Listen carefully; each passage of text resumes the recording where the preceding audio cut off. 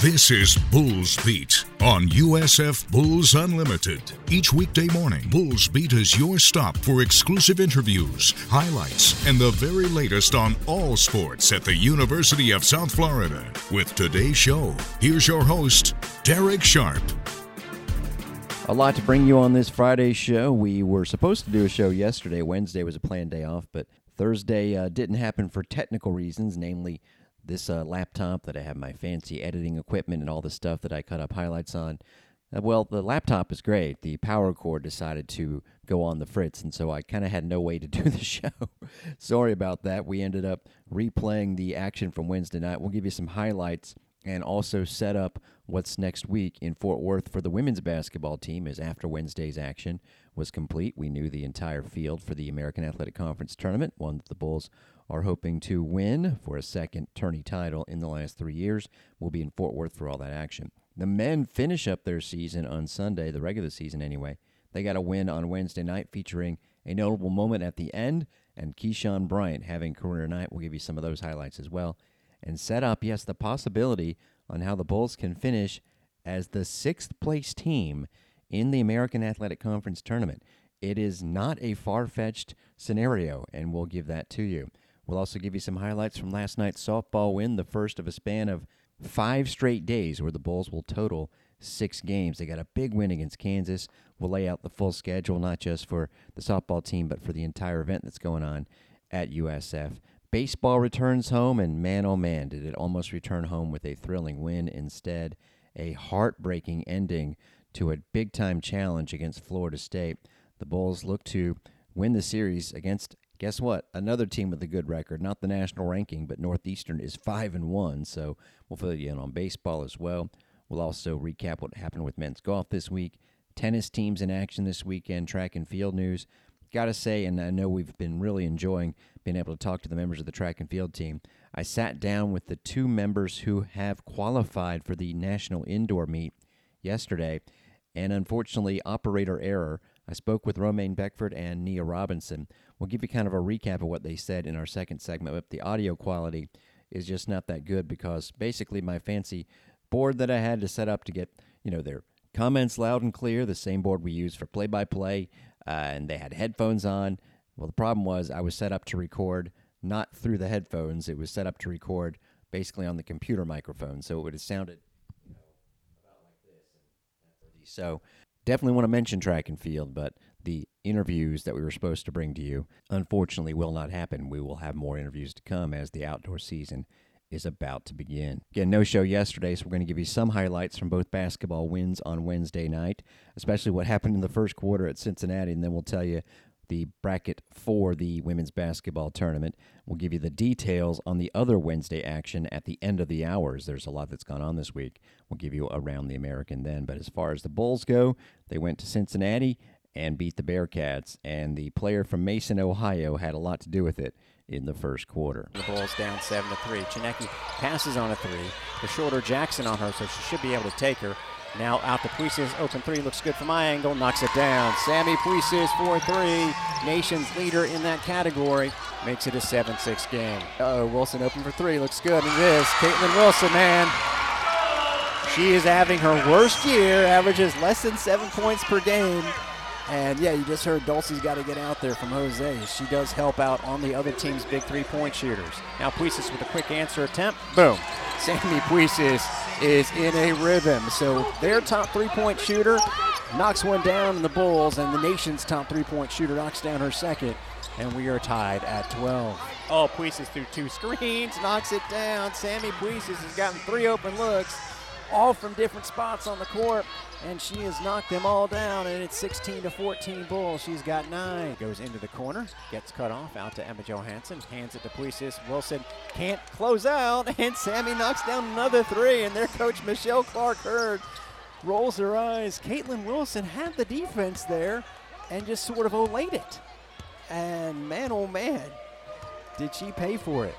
And that's a 4-3 in the first quarter for Sammy Puisis. It's 22-14. So Bulls up 22-16, 30 on the game clock, 20 on the shot clock. Danny Gonzalez out to Puisis, open from the right side. Boom!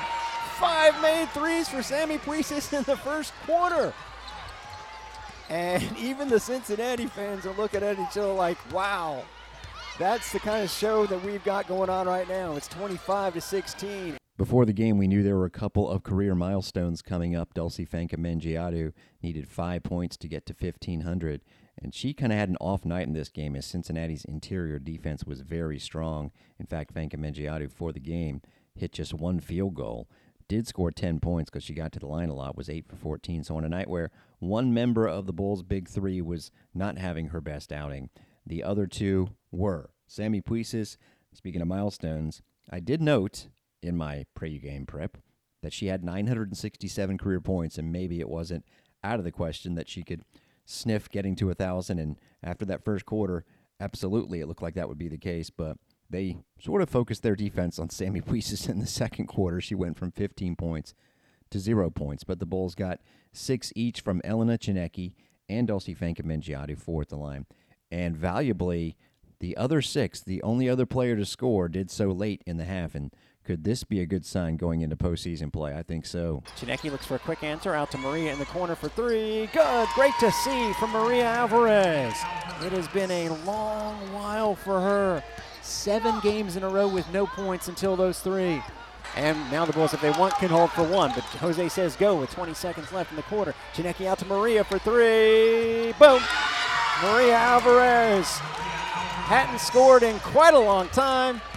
She's got 2 back-to-back threes, and it's 43-25. You know, outside of the top 3 and an occasional scoring game from Carla Brito, the Bulls had only been getting reliable scoring of late from backup point guard Marina Asensio, to the point where you almost forgot about Maria. And, yeah, she can be somebody that can go off and give you some big-time contributions from the bench. So let's hope that is the case. The Bulls led at halftime 43-25. Puisis and Tsineke combined for 29 points. And Tsineke would end up going on to being named the Player of the Week already. Why? Yeah, because, well, the next major announcement, which is usually Player of the Week on Mondays, is going to be your Conference Player of the Year.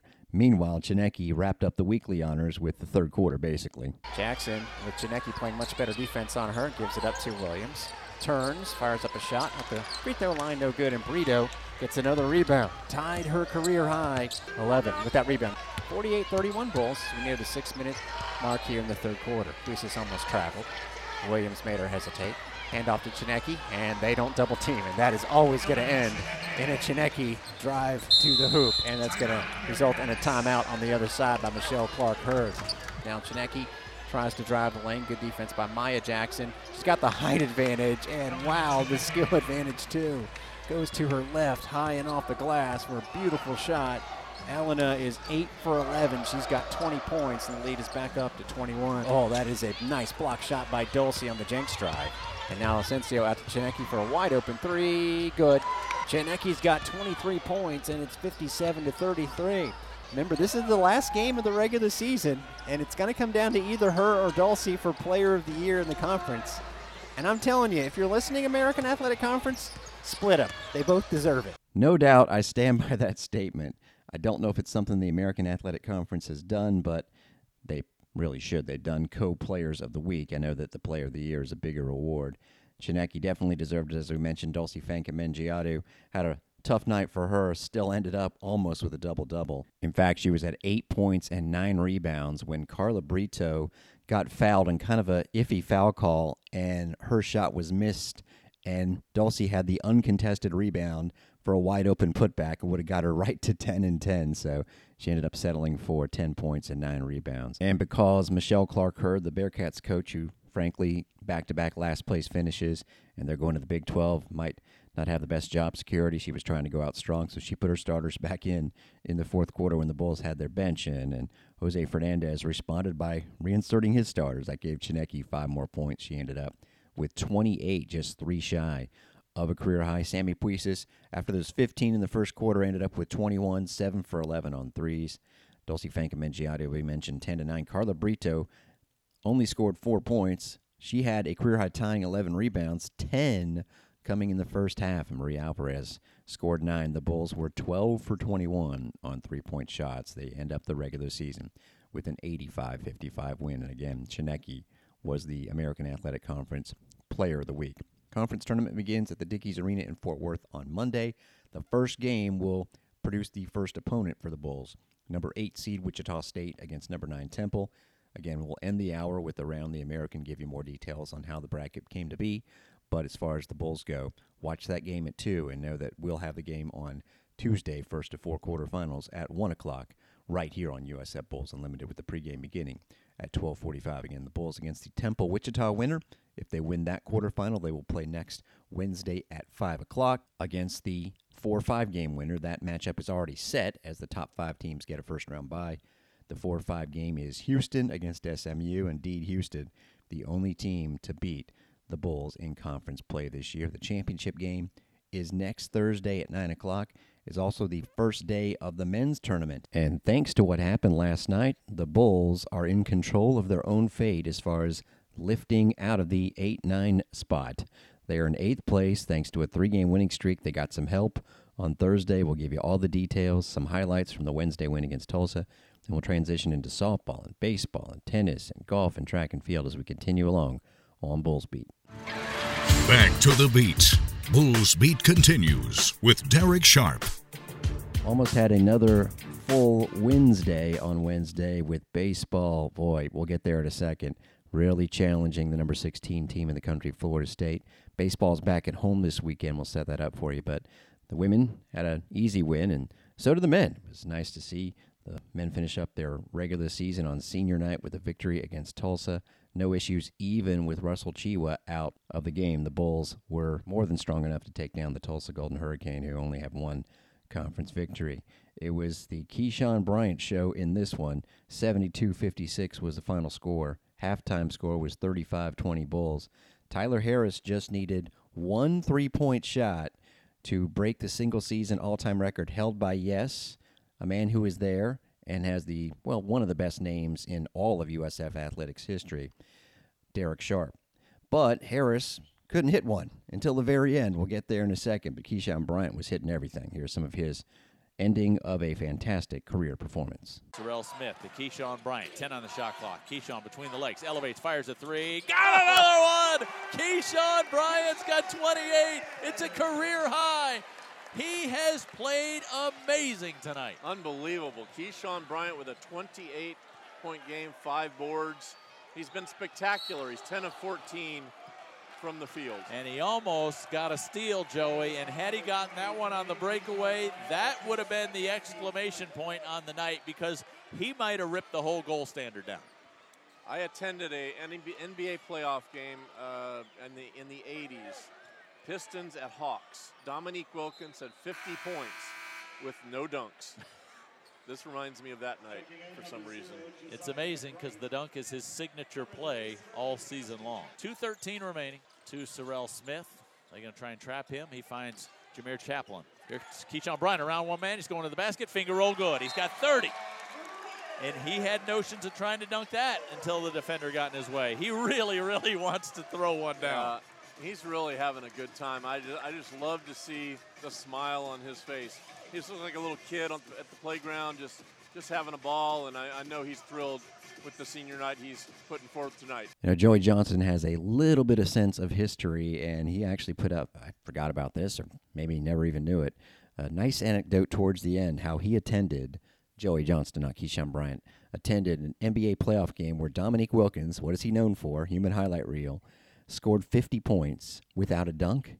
If you'd have told me Keyshawn Bryant would score a career-high 30 points and have no dunks in there, I would have said, wow, he can shoot the ball too, and he sure as heck did. That's exactly what happened. He, not for lack of trying, did not get off a dunk there at the end, but ended up in this game. Off the bench, mind you, in just 23 minutes, 11 for 15 from the floor, 4 of 7. I think it's a lefty thing, but his stroke looked really good. Corey Walker had a career-high 12 rebounds. Again, no Russ Chiwa in this one. And so could Tyler Harris just make one three-pointer? Yes, it's all he needed, and he got it at the very end. Tyler for 3, launches too strong. And the fight for the rebound controlled by Keyshawn Bryant. Now Harris is going to load up another 3. There it is with a minute 4 to go. It took him 38 minutes and 56 seconds, and Tyler Harris has the record by himself. I love the fact that Keyshawn Bryant got the rebound and put it right back in Tyler's hands. That led to finally those two seniors getting the send-off, and then at the very end, the final minute, the appearance of Mark Haya and Keanu Lewis-Saint. We were hoping that Keanu could get a bucket there, tried a shot, does not have a career point playing this one season, the kid from Tampa Bay Tech. Of course, there's still games to come. Bulls play at Wichita State this weekend. They win this one on Wednesday night by the count of 72-56. Now, we've been talking about it for a while. If you're going to finish in the 8-9 spot, that means you got to play Houston if you win your first game right there in the quarterfinals. You'd probably prefer, I don't know about you, but I think anybody would prefer not having to play the number one team in the country until as late as possible in the conference tournament. So, that means you got to get out of the 8-9 game. The Bulls now have control of that, thanks to 2 results on Thursday night. They needed Wichita to lose to Houston. That was not the big drama. The big drama was, could UCF, who the Bulls have the head-to-head on and are now tied with, lose at Temple? And they did, but man, was it touch and go. It looked like the Owls were going to win easily. They were up 11. UCF went on a run, took the lead with 3.5 minutes to go. It went back and forth. UCF scored with 8 seconds left. But then they fouled Damian Dunn with 2 seconds left. Great free throw shooter. He's going to make them both. Makes the first, tie game. Misses the second, but Nick Jourdain gets the rebound, puts it back, and the Owls beat UCF last night in Philadelphia, 57-55. So the main point about that is it gives the Bulls control of their fate as far as getting out of that 8-9 spot. Had UCF won, the Bulls would have had to beat Wichita and have UCF get beat on Sunday, and the Knights are hosting East Carolina. That game also has a lot to do with the Bulls either being the 6 or the 7 seed, but they got to win first. If the Bulls win at Wichita, a team that came back in Tampa. Remember, the Bulls had that stretch of 3 games in conference play where they had a double-digit lead in the second half, including at Memphis. This was at home against Wichita, where the Bulls were up 14 in the second half, and by double digits still at the midway point before not closing the deal. So maybe a little bit of revenge, but really more about the seeding situation on Sunday. If the Bulls win, they will at worst be the 7 seed. I mentioned that other game will impact it. The only way for the Bulls to get to the 6th seed is for there to be a 3-way tie for 6th place with the Bulls, obviously Wichita State, and UCF. Because if it's a 2-way tie for 6 between the Bulls and Wichita, the Shockers get that tiebreaker. They knocked off a higher-seeded team, namely Tulane. So in the Bulls beat Wichita scenario, the Bulls want UCF to beat East Carolina, creating the 3-way tie, and the Bulls would actually get the 6th seed. If the Bulls win on Sunday and UCF loses, then actually the Bulls would be in the 7th spot. This is going to be like, the last day of qualifying in a World Cup group where 2 games are going on at once.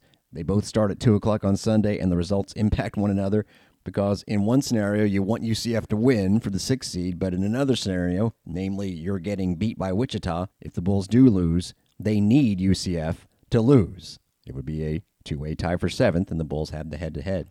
Then again, oh yes, let's throw this in here. You know what they say about assuming? East Carolina, which I might have forgotten, has a makeup game with Tulane tonight.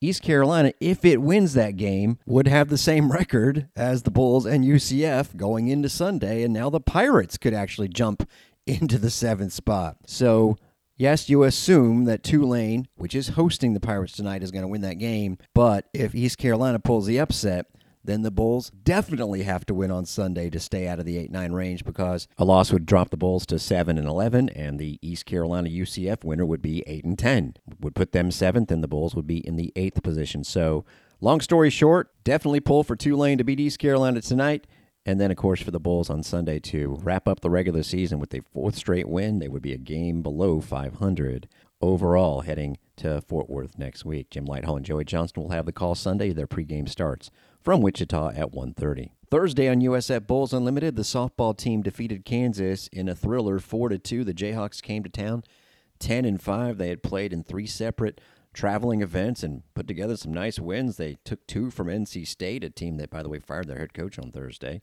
I guess a 5-10 start for the Wolfpack is not good enough. Also beat Ole Miss in there, so this is a Kansas team that had a couple of very talented hitters, mixed in some freshmen, and a very deep pitching staff, and wasn't going to be intimidated with an early deficit. They had come back to win some high-scoring games earlier this year. So they did face an early deficit. The Bulls had 4 hits in the first inning, but because Emily Hanlon, who led it off with the single, got thrown out trying to steal. 3 hits wasn't going to be enough because they needed that 4th to take the lead, and they got it. Trying to have something to show for it. Change up, and they will have something to show for it. 1 run will score. They're going to send Humplick, and she makes it 2-0. Marissa Trivalpiece with another big hit.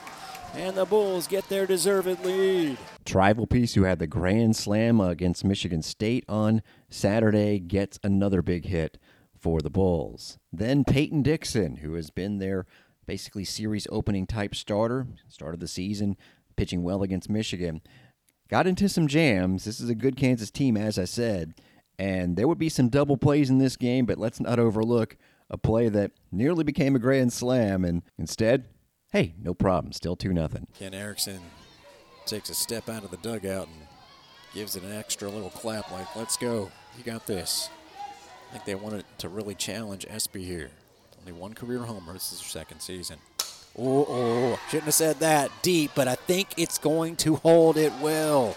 My goodness, did Shayna Espy must have heard me. She uncorked one right there.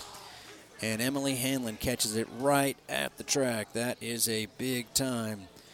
Leave them loaded for the Jayhawks, and you'll keep the lead, but just barely. Because of dangerous moments like that, you figured that 2-0 was not going to be enough in this game. The Bulls went down quickly in the bottom of the 2nd, and they were right back at it, the Jayhawks, putting 2 runners on in this case, and the defense would come up with some plays now on this night. In this case, Dixon helping herself.